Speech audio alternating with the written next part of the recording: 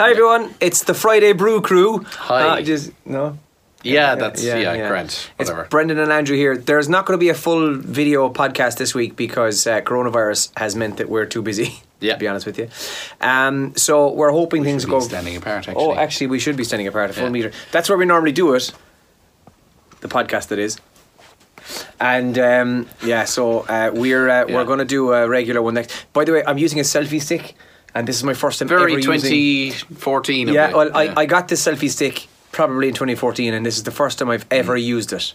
We'll hopefully be back to normal podcasting next week, but unfortunately, we just don't have the time for it today. No, unfortunately. So, brief run through what I was going to chat about. It was mainly given out about Clorkland because they beat us in the final last weekend. Oh yeah, a bunch of cheaters. Yeah. That's all I was going to say.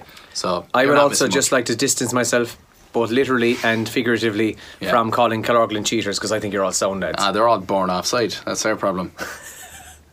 Anyway, have a great week, everybody. Stay safe. Well done, and wash those hands. Yeah. Bye. By the way, there's hand sanitizer. I don't think you're supposed to drink it. Bye. Yeah, it is bad. Good luck.